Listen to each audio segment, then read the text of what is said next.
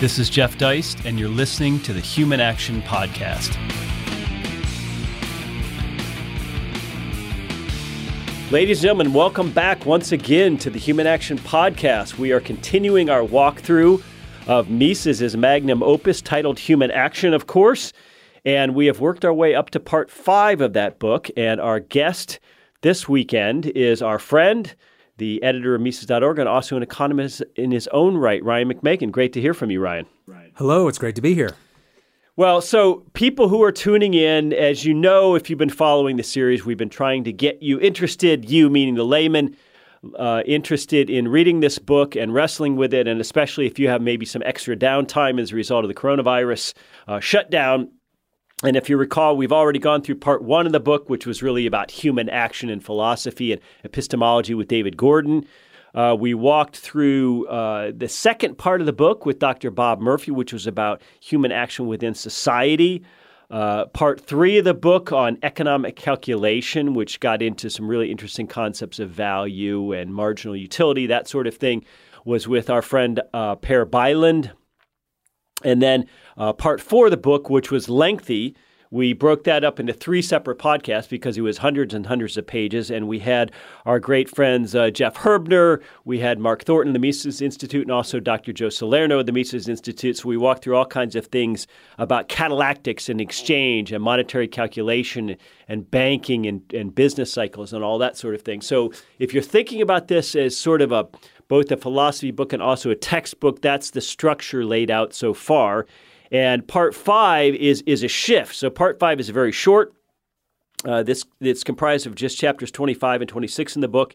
If you're following along in the Scholars edition, it's pages 685 to 711. So literally only about 25 or 30 pages here, which is fun. And so I thought I'd ask Ryan to join us and walk through stuff here because so I think what Mises is doing here, Ryan, structurally in the book anyway, is that he's shifting. He's set up some constructs in the beginning part of the book, and even when those constructs are imaginary, they help us understand the world. So he set up like the idea of a Robinson Crusoe society where you're not acting catalactically exchanging with others, but you're sort of making decisions on your own as to how to spend your time.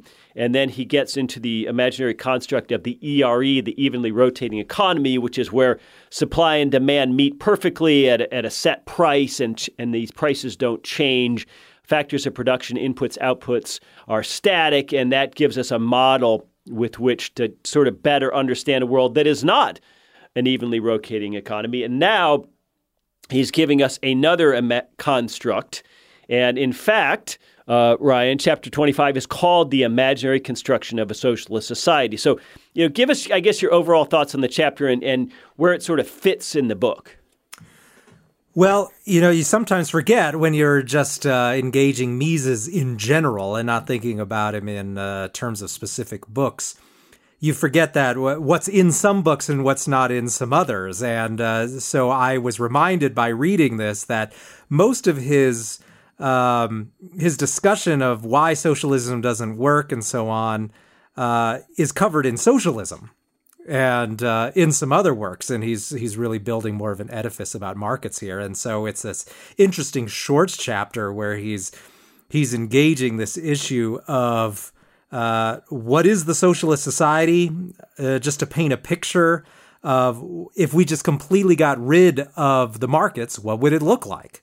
And he offers really a nice summary here because, as you note, it's really quite short.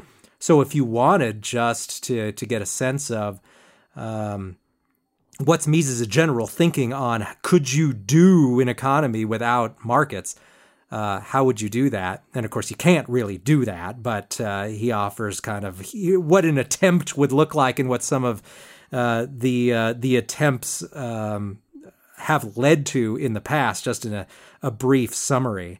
And this imaginary construction idea, of course, he covers this topic in lots of different places, and the necessity of having imaginary constructions of markets and societies and so on, and its uses, but also that there's significant drawbacks and what this might lead to in terms of errors and so on. So he provides a lot of historical context here in the chapter, beginning with this idea of the state has long inhabited in people's minds this concept of something that is above and beyond the individual.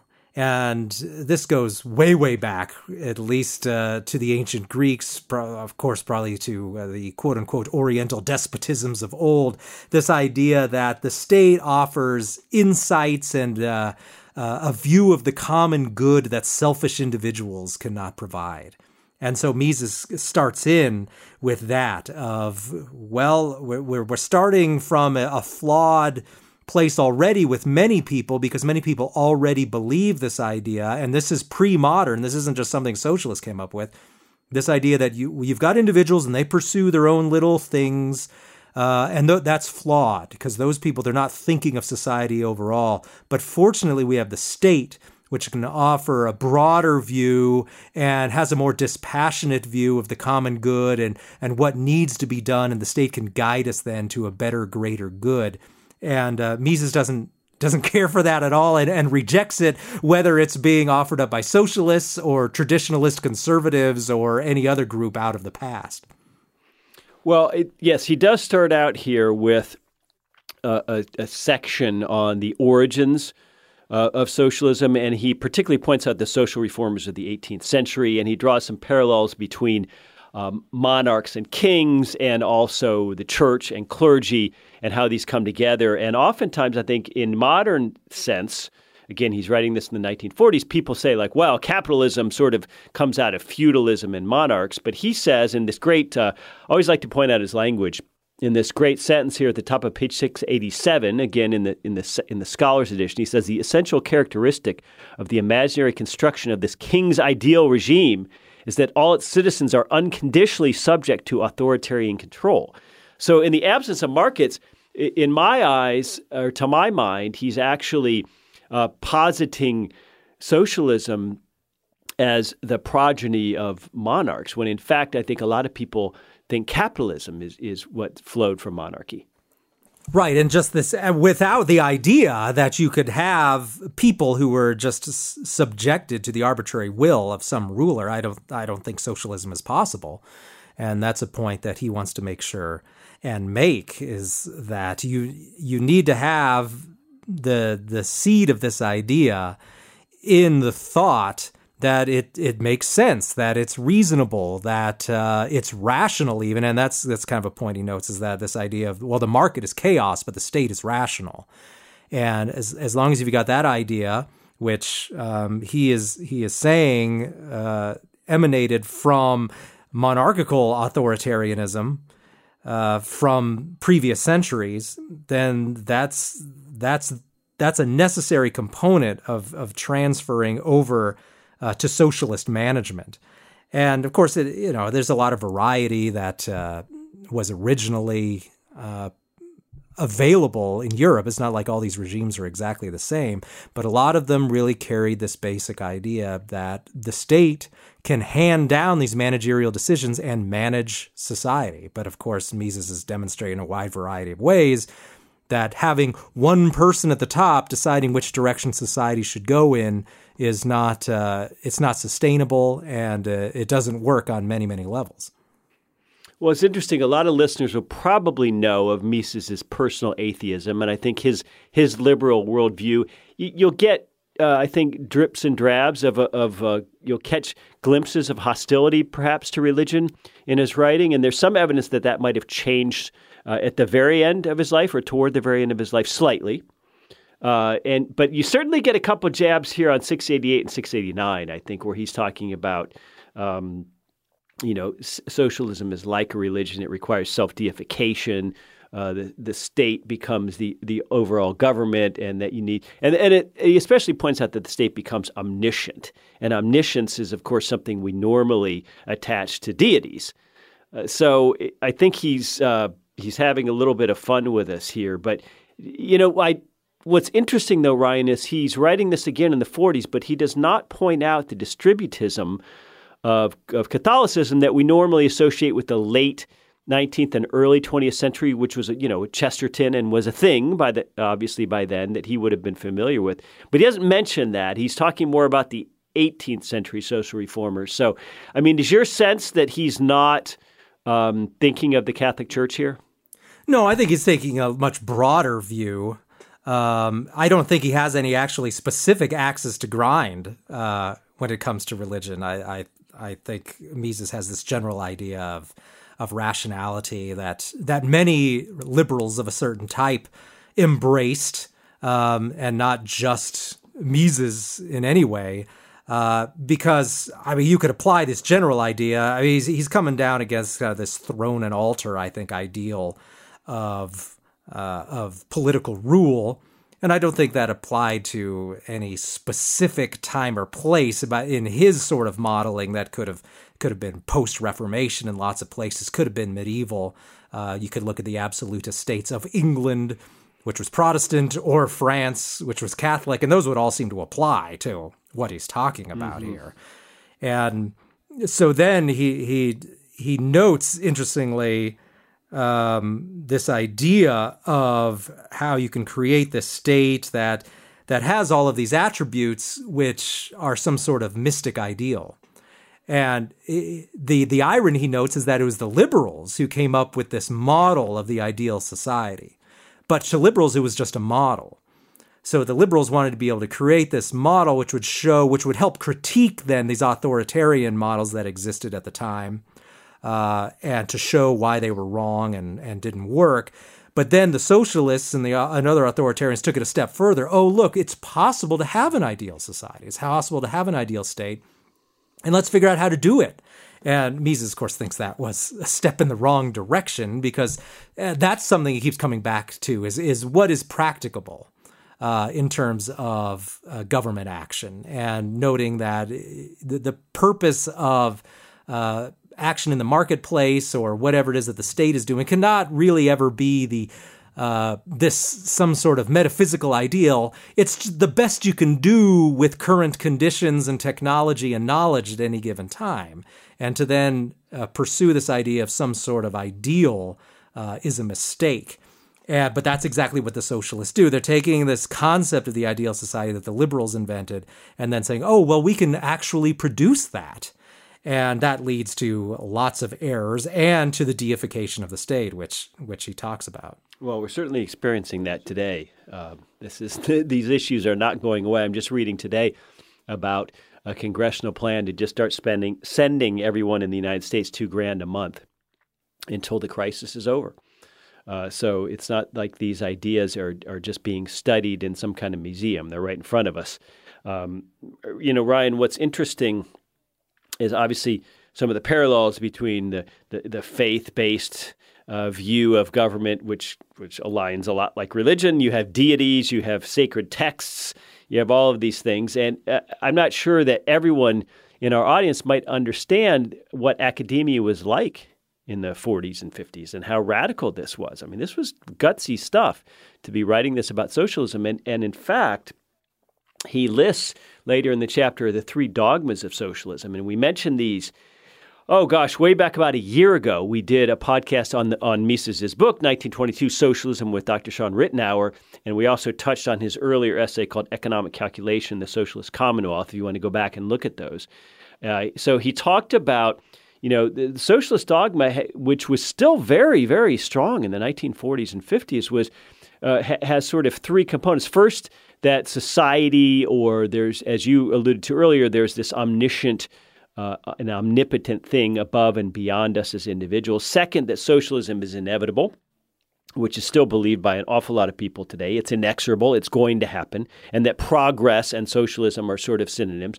And finally, third, that there's a deterministic arc to all this, that socialism means going from worse to better conditions, and this is always happening, and that this is, of course, moral. And these dogmas are still very much alive. I mean, you can really feel them in the Bernie movement or in AOC or in a lot of places in America. Yeah, I enjoyed that nice point that Mises makes here about what Marx came up with and what he didn't come up with. He's careful to note that socialism is quite old, predates Marx considerably, this idea that you could abolish markets and just come up with this socialist idea, not something Marx invented at all. And notes that Marx's real innovation was, as you noted, it's inevitable and it's the march of progress.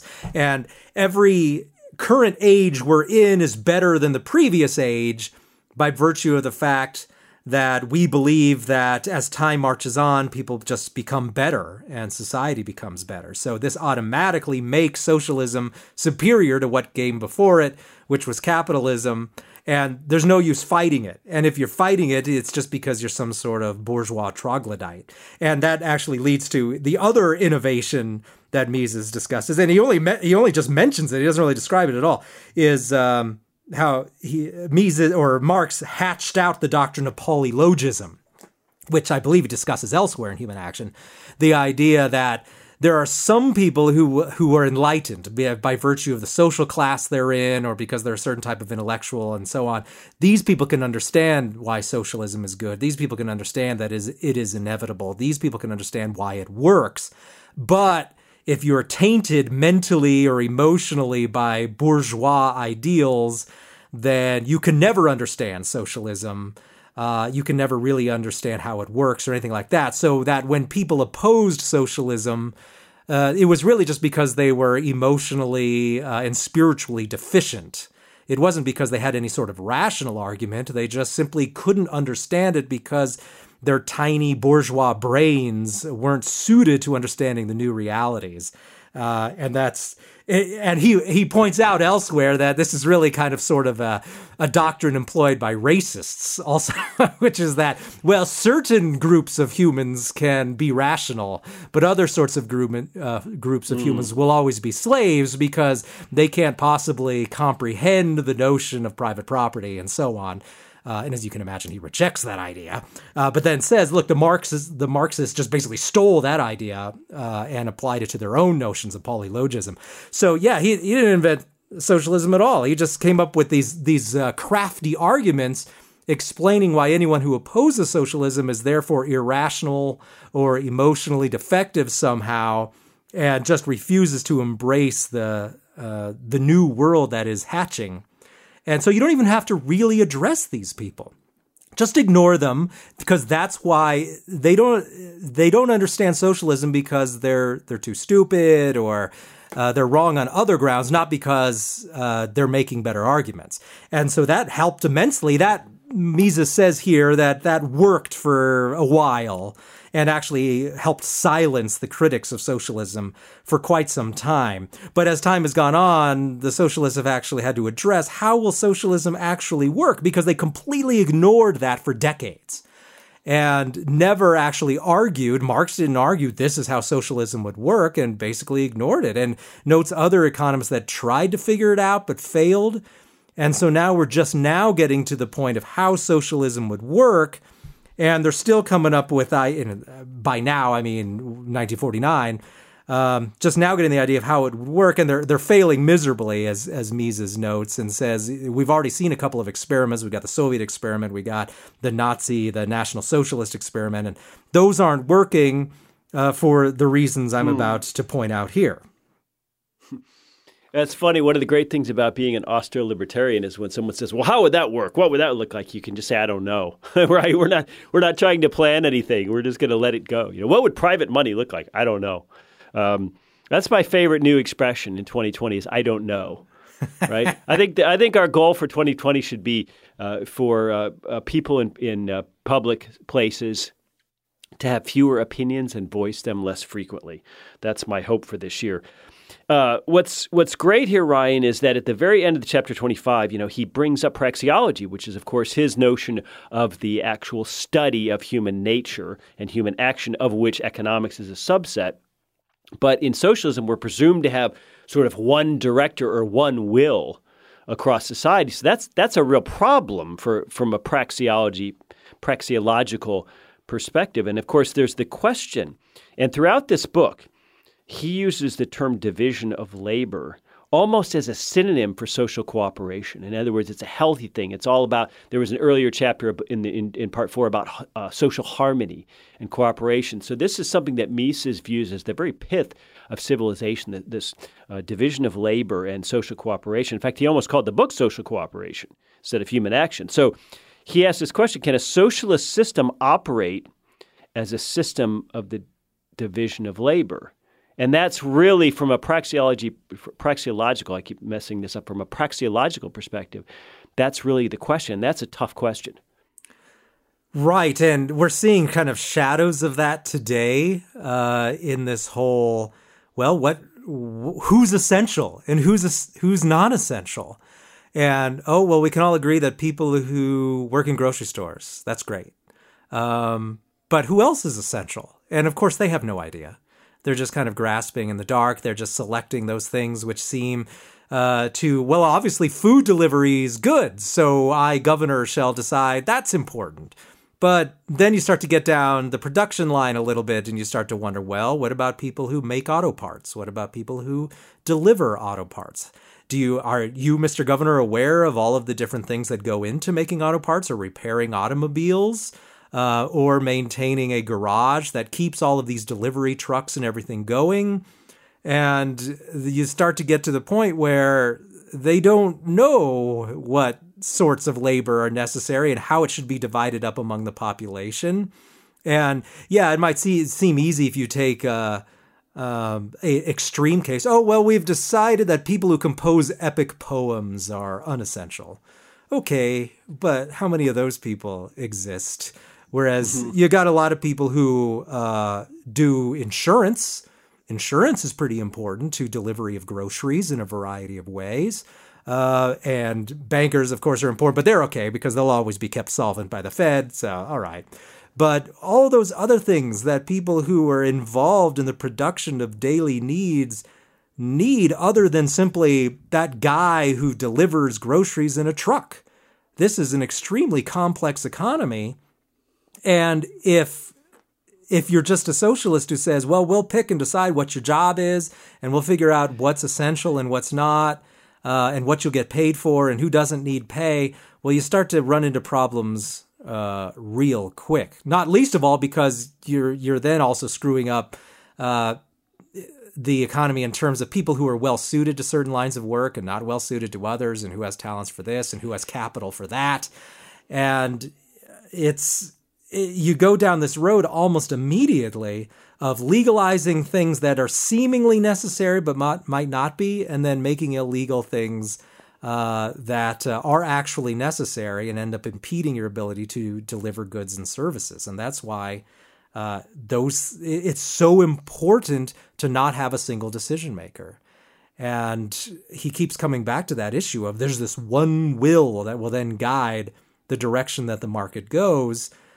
But there's no good reason to assume that that is a rational or a good idea, because people simply cannot know, just one person, what needs to be produced and what doesn't, and what shortages that might lead to, and how it could really bring the whole system to a standstill in some cases. Now, of course, there's enough leeway being allowed right now, and historically in a variety of socialist regimes that describe themselves as socialist and weren't fully socialist. They realized quickly we've got to at least allow some people to function freely here or things are going to lock up, and that's that famous new economic policy experiment, right? Where when the Soviet Union was new, they locked everything down, and then there were shortages immediately and famines were brewing and all of that. And then Lenin realized real quick, we better allow some flexibility here or we're all going to starve. And we'll loosen up there just as long as the state controls the commanding heights of the economy, right? The railroads and the huge installations and the factories and so on. Then we can still maintain state control. But immediately they had to recognize that you can't just have total and real socialism because you'll quickly starve. And what he's really the real problem there is they were abolishing the division of labor and the free movement of labor from place to place and the movement of capital, and allowing this quote unquote chaotic system to happen. And that's the strain that leads us up right here as he starts out talking about, there's this problem where people think that the state is rational and the state offers control and the state offers order, whereas markets are chaos because it's just people doing whatever they want. But what he points out is that the real chaos isn't trying to control the markets in this way, because people are just grasping around blindly. And when you put one person in charge, they really have no idea how to actually organize society. Yeah, and a couple of points in these two chapters, he really uses the cool phrase, anarchy of production, which socialists don't like, this idea of just anarchic production occurring by whim of the market. They want to run it. But that's really about it for this very brief chapter 25. I would like to point out, though, at the very end of it, he's got this beautiful little paragraph that just shows throughout it all. I mean, here's this magnificent man, this brilliant writer, not omniscient, of course, but nonetheless, obviously a great mind, and he's so humble. And he shows that humility when he says, toward the end of the chapter, he says, it's important to realize that this problem has nothing at all to do with the valuation of the ultimate ends. And he continued, meaning the one will socialist decision maker. He says, our problem, the crucial and only problem of socialism, is a purely economic problem, and as such refers to means and not to ultimate ends. So Mises, the utilitarian liberal, once again shows humility and says, you know what, folks, I'm not even here to judge the ends chosen, or particularly even how those ends were arrived at, but rather we're here as economists in a Wert-free system, meaning value-free, the German word, to just study the connection between means and ends. So even after all of his demolition of socialism decades earlier, and again in that chapter, he comes in with a little bit of humility, and I thought that was, I don't know, Ryan, I don't know why that struck me, but it did. Well, as an editor, I always enjoy it when a writer sticks to the point and makes it clear what point they're trying to make and don't overreach. And so, yeah, I think that's very valuable in his writing. He's trying to be precise. He's trying to say, this is the actual argument I'm making. It's not that he doesn't make other broader arguments somewhere else or uses other arguments elsewhere. He's just trying to stay focused here in the text and say, this is the problem. This is the problem we're addressing here. And I think that's what a good scholar does, is they don't try to do everything all the time. Now, of course, if you're delivering a political speech or so on, that's something else entirely. But this is a book where he's trying to stay precise and focused, and I really like how he does that. And you're right, that does require some humility, because it's admitting that you're not solving all the world's problems here right now. Yeah, if there's one thing we need, it's more humility and saying we don't know. That's, to me, the whole point of Austrian libertarianism, is allowing people the freedom to work these things out. So as we turn to the second chapter in this short part of the book, chapter 26, the impossibility of economic calculation under socialism. So that sounds a little bit more like what we're used to from Mises. And Ryan, I was struck, he starts out with this idea of the director, meaning the socialist hive mind or the one will or whatever it is. And he gives us a very simple example. Rather than some grandiose public works program for the government to engineer or some war for the government to go wage, he just said, let's just take a simple house. The director wants to build a house. Well, first they have to decide where, what land, and that has some opportunity cost. And then they have to figure out, since they don't have market prices, they have to figure out materials and labor and how long it takes to build it and how much to pay the architect and all this and that. So it's actually a very neat little example with just something as simple as a house. And if you think about what goes into a house or building one, it's pretty staggering and awfully tough to command from far away. Yeah, this reminded me, too, of how bonkers it's become in some sections of society, where you could imagine where someone is talking about building themselves a house and and trying to decide some of these things about, well, should there be a bay window here, or what sort of materials should we use, and what side of the hill should we build it on? But then saying, you know what? Let's have an algorithm decide for me. We'll feed a bunch of data into some sort of AI, and it'll come back and tell us what sort of house to build. The reality, of course, is someone might get that recommendation, but then they're likely to override it if it turns out that what they really do want is a bay window, even though the algorithm tells them not to. Because so much of this just comes down to things that cannot be quantified.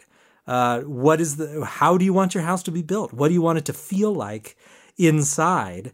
And it's not only can you not do this for yourself, really, in reducing everything to just an equation, but you certainly can't do it for 1,000 people or 1,000,000 people, or building houses over 100 square miles in dozens of different locations and places.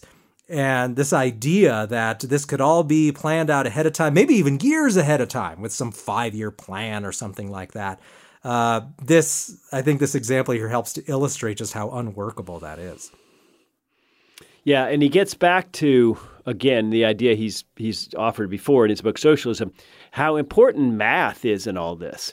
And I believe it was back in part 3 with Per Byland where Per said, the idea of expressing valuations, however subjective and however cardinal, not ordinal, using mathematical terms is actually one of the great achievements in human civilization. To have profit and loss and to have an accounting ledger and see where the money's being spent, to allow that accounting function to help us better visualize how to allocate resources is actually a huge part of civilization. And he and I think he mentions this a couple different places on 697, where he says that this is the 100-year problem of socialism. This is the main political issue behind socialism, is the inability to plan because you don't have price calculation. Then he says the mathematical economists are almost exclusively intent on the study of what they call economic equilibrium in the static state. But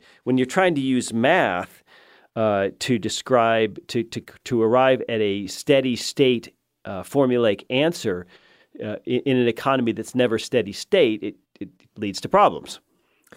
Right. The idea of this economy that has reached some sort of stasis, some sort of equilibrium, it's helpful as a model for describing some things, much like the liberals' idea of the ideal society and so on. But once you start deciding that, okay, this is what society is now, this is what all our needs are now, so we'll build an entire production mechanism around it. The thing is that doesn't stay the same. The weather changes. There might be an early frost. Your demographics might change. There could be any number of things that change. The availability of some product and demand.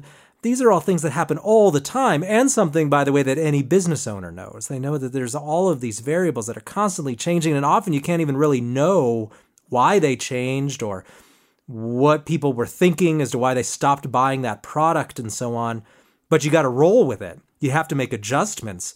And a business owner knows this, but there's interestingly this idea among many economists and scholars that, nope, you don't actually have to make those constant adjustments, or we can somehow design a computer program that will do this.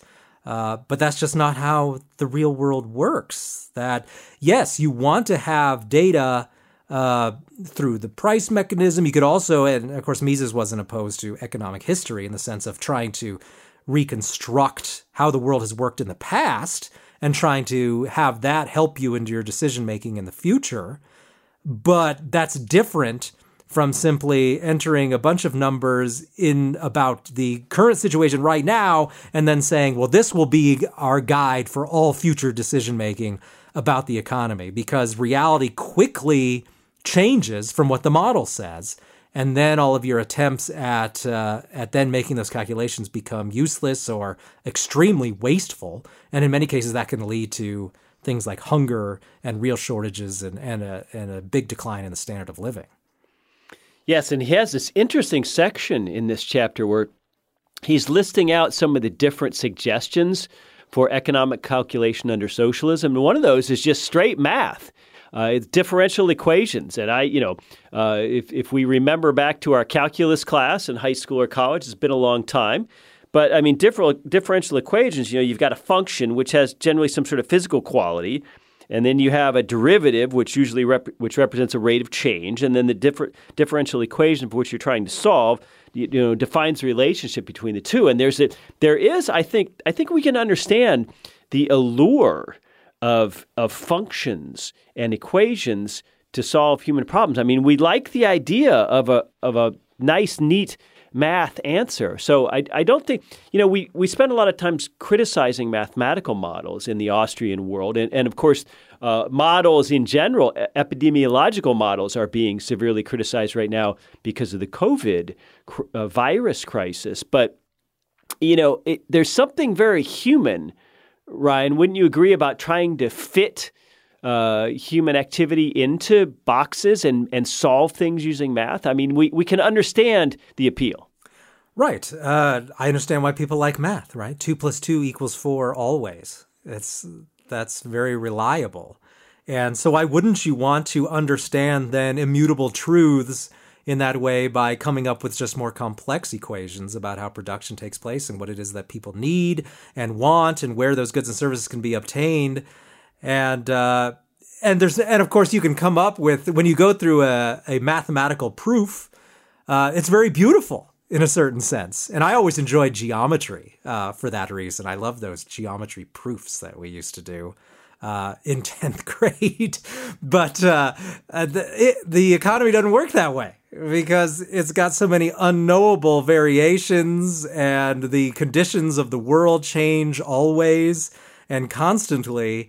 And that's Mises's point, is you don't really know what the variables are in these equations. And if you were to do them, you would have to constantly change them. And so you'd probably need to spend more time inputting data into these equations than actually just getting on with your life and producing goods and services. So why not just actually produce goods and services in the marketplace as best you can and devote your time to solving the problems of production, which are substantial, right? Because the physical world is constantly changing, and the demands of people and their families, and based on their different demographics and all of that, is constantly in flux. So that's a problem all of itself. Now, I know some socialists would still say, and I've heard them say this, is, well, we have more powerful computers now, and this is the era of big data, and that'll handle it now. But this brings me back to the issue of that political scientists have often had to contend with, and the more savvy ones know it's a real problem, is now kind of the holy grail in political science is democracy, right? We can have a just, well-functioning state if only we get the kinks out of democracy. But even then, even the smarter ones admit, how do you translate the will of the people, whatever that is, some majority group or whatever, actually into state action or lack of state action, whatever? How does it move from one place to the other? And that problem's never been solved, right? How do we transmit the needs into state action? And the same thing happens here. Right? How are we going to transmit the needs of production and consumption into these powerful computers that are then going to solve the problem for us? Because it's not like even here in the era of big data that we can just stop collecting data now because, well, we got 20 years worth of data, so we got it all figured out now. Even they say, well, we have to keep refining the model constantly. And so I guess the idea here is that, well, we can refine the model well enough that we can address everybody's needs and so on. But show me a place where that whole idea hasn't failed miserably. I mean, the current crisis is a case right here. Like, I'm supposed to believe that people at the WHO or people in the Italian government, well, because it's the era of big data, shouldn't they have been able to calculate these things that were coming down the road? They failed miserably at it, but that's what we're being told, is that we can see into the future now because we can see these things that happened in the past. But of course, they're always full of excuses. Anytime they fail to predict something, it's because it's a black swan event and we couldn't predict it, so therefore our model is to be excused. Well, I think Mises might say the world is constantly full of black swan events, some of them large and some of them small. Just because they may be smaller doesn't mean they don't matter. And I think that's what they try to say with these models is, well, the smaller stuff we all got covered. It's just the big stuff that we always fail miserably with. Well, that doesn't offer me very much comfort. Well, what's so interesting is as you look at the coronavirus crisis, at least implicitly, we think that data is faster now, that we can hear about, the number of deaths in Italy almost on a real-time, day-to-day basis. Unlike 30 or 40 years ago, we'd have to wait for the newspaper once a week or something. But yet we have more data and faster data than ever, but it seems like we're missing the forest for the trees. And we've certainly done that with coronavirus because we're interpreting things out of whack. There's no question about that. And this whole shutdown is a result of a gross misinterpretation of data and a false alarm, basically, a hysteria, a panic. So data is not always what it's cracked up to be. And I get your point about people now say, well, there's AI and there's this and that. So Walmart is kind of almost a little country unto itself and it can figure things out. It's socialist, but people forget Walmart is using prices. It's using prices for labor. It's using prices for suppliers. It's using prices for the property it buys. It's using prices for everything it does. So not so simple. And when we get past math and differential equations, Mises also offers at page 699 some other suggestions for socialist economic calculation. I thought these were very interesting because occasionally he lists things, and we all love a list, right? And so he mentions calculation in kind, which would be sort of almost barter, and he says, that's instead of in monetary terms. So he says that's obviously very inefficient and no good. And then he says, well, we could use the labor theory of value to determine prices. In other words, how much work and effort does something take? He says, well, we've already, we can go back to Bomberwerk, and those guys, blew to smithereens the Marxist labor theory of value. But what I really like, Ryan, was number 3. He says the unit is to be a quantity of utility. So I thought this was really interesting. If we could somehow compare utiles or something other than a dollar, some measure of utility, almost like the way we measure energy or heat or something in physics. And it almost reminds me of the old idea of Esperanto, the universal language, where we could scrap English and Mandarin and French and all these languages. And everyone could come together and speak one language. And our great friend, Dr. Leland Yeager, who died a few years ago, who was a longtime professor here at the University of Auburn, a great friend of the Mises Institute, he was actually a connoisseur of languages, spoke 6 or 7 of them, including Esperanto. By the way. So he was very interested in this, and this was kind of a faddish thing in the 70s, that we're going to bring humanity together by creating this, universal language which we all speak. And I don't know why that popped into my head when I read this, but it did. The idea that we're going to have a quantity of utility. But Mises says, no, this is no good because in fact, everything's about gradation. We prefer things based on our subjective desires for them. And so, there's a mistake when people think when 2 parties arrive at the price for something, let's say you're selling a car, someone else is buying a car, and you agree to a used car for $15,000. And so we assume, or there's a problem in assuming that the 2 parties then value the car at $15,000. And Mises reminds us, as he's pointed out earlier in the book, it's like, no, the buyer of the car values the car more than the $15,000 he's giving up. The seller of the car values the $15,000 more than the car he's giving up. So, it's an imperfect way of measuring things. But it's again, very seductive if we could just come up with a utility function.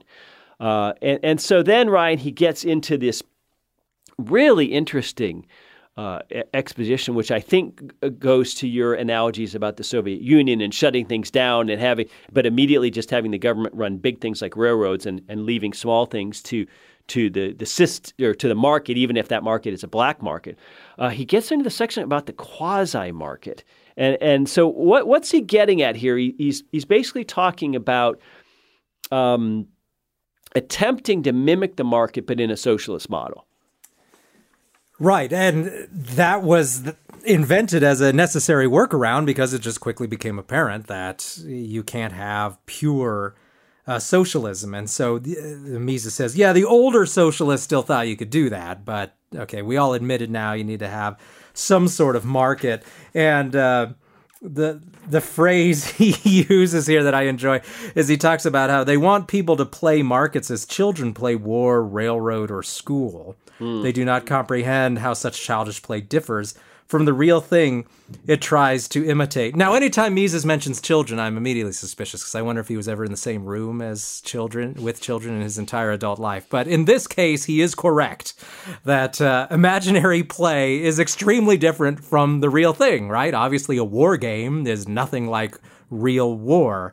And I think that's an apt analogy here, is they're trying to recreate a marketplace without having an actual marketplace. And so, of course, people they behave completely different. But it is this idea that, okay, we can set up something that's real similar to markets and we'll act like it's a market, and then we can just proceed from there. And to a certain extent, that's what we're seeing from the central bank so much now is, okay, well, we don't really have a market anymore in terms of stock prices or mortgage-backed securities and so on, because we as a government entity are creating new money and purchasing these things and constantly manipulating the prices and the demand. But we have data. We have spreadsheets that tell us like what might have happened and maybe what we should do to make it happen under more ideal conditions and so on. And in that case, you don't have a market at all. And so, of course, Mises would explain the sort of bad things that result from that over time. But to a certain extent, that's very much the world we have entered into in the last, well, at least 20 years, where the more regulation you have, the more you have government subsidizing and purchasing things, the more you are in an economy where we're just essentially trying to go through the motions of how a market behaves while not actually having a functioning price mechanism.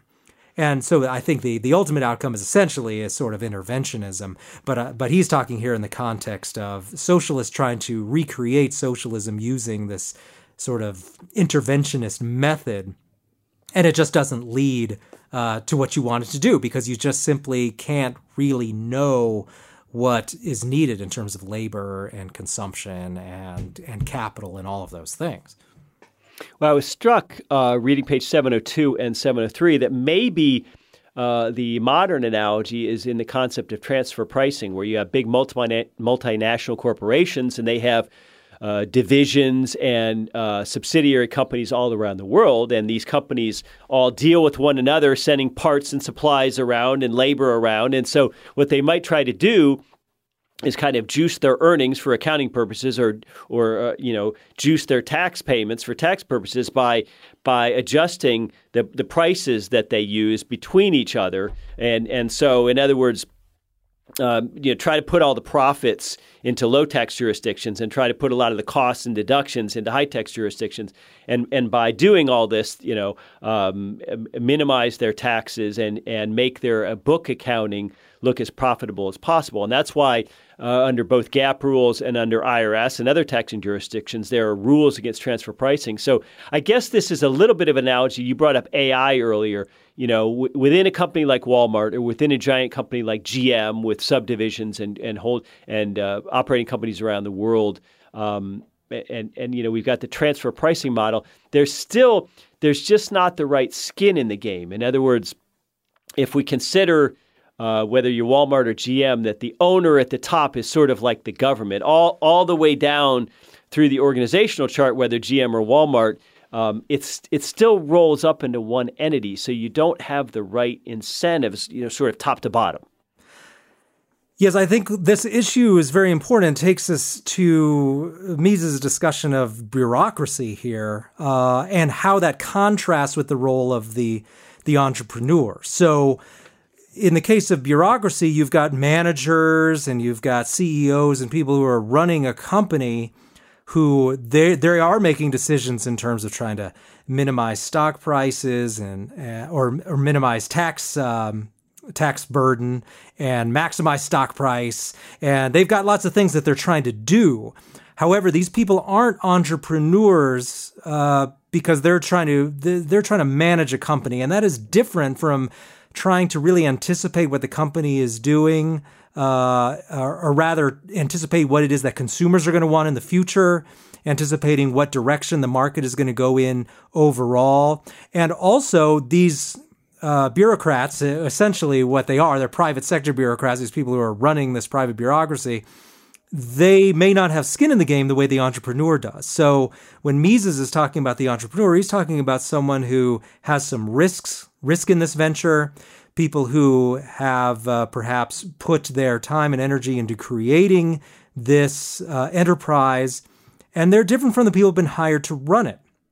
And so it's the entrepreneur who is a very key person in actually dealing with the problems of the division of labor and dealing with changing conditions. Because yes, we can have people who are running a company, and they can certainly make decisions and attempt to deal with fluctuations in taxes and prices and risk and all of that.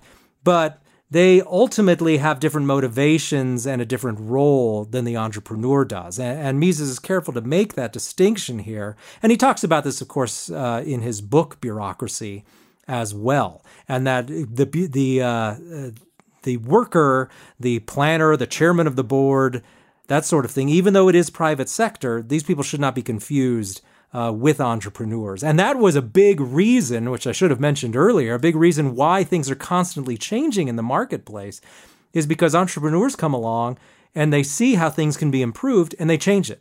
And then your whole market changes again. The entire market environment changes, and then your models again are useless because they, of course, almost by definition, couldn't anticipate what some entrepreneur was going to come along and do.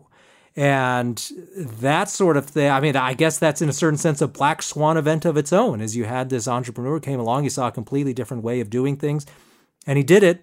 The market's totally different now. And then, of course, he will hire, if he's successful and he can build up a sizable enterprise, he's then going to need his own business bureaucracy that can then carry out his wishes to a certain extent. But even then, he's going to be constantly looking for how the market changes. But he fundamentally is different from those people who are actually running the company and just carrying out the orders of the entrepreneur. Well, I think that's actually a great point to end our discussion today on this idea of equilibrium, because the notion that socialism can figure out prices for the economy, well, equilibrium in a market economy is something which is never reached because supply and demand are ever shifting and consumer tastes are ever shifting and producer products are ever shifting. So equilibrium is a tendency. It's not something at which you ever arrive. And so it's a mistake, as Mises says, to think that you could use math to compute the state of equilibrium because you're trying to find a static thing in a dynamic world. And then I'll leave the audience, and we'll cut out here with this quote, at the very end of chapter 26, page 711. He says, "There is therefore no need to stress the point that the fabulous number of equations which one would have to solve each day anew for a practical utilization of the method would make the whole idea absurd, even if it were really a reasonable substitute for the market's economic calculation." And this is something I wonder if the AOCs of the world really understand, the kind of minute day-to-day decisions that bureaucrats would have to be making about where to send goods and services, how to price goods and services, how much to pay people. I mean, it's staggering. And in our modern economy, Ryan, I think this is something that gives me hope. In our modern economy, we just turn on Netflix and we go to the grocery store and there's 10 zillion kinds of toothpaste. I mean, we're pretty spoiled and we're pretty demanding. And there's just no way that this could ever be done bureaucratically. And I'm not so sure that today's socialists really get that. Oh, it's so much more complex. And I've noted that in a couple articles recently because this shutdown has been so biased against so many small business owners and small entrepreneurs and even medium-sized. That is, the edifice we're building right now is one that favors huge corporations at the cost of more agile and innovative smaller firms because they don't get to be counted as essential and that sort of thing. But those people, of course, appreciate just the level of planning and minute detail that must be paid attention to in order to make an enterprise function. And those you got to lay people off almost immediately because the money's not coming in. You can't serve people. There's no more cash flow. You're not making payroll anymore.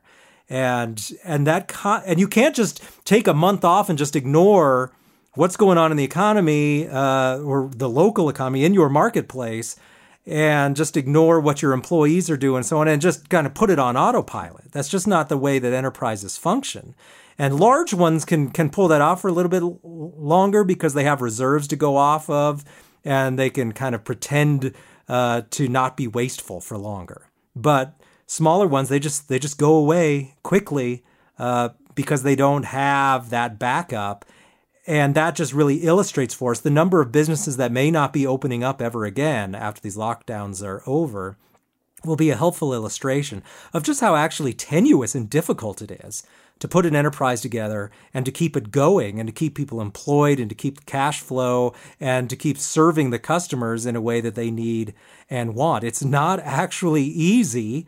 90% of Americans don't do it because only 10% actually make their living from small businesses.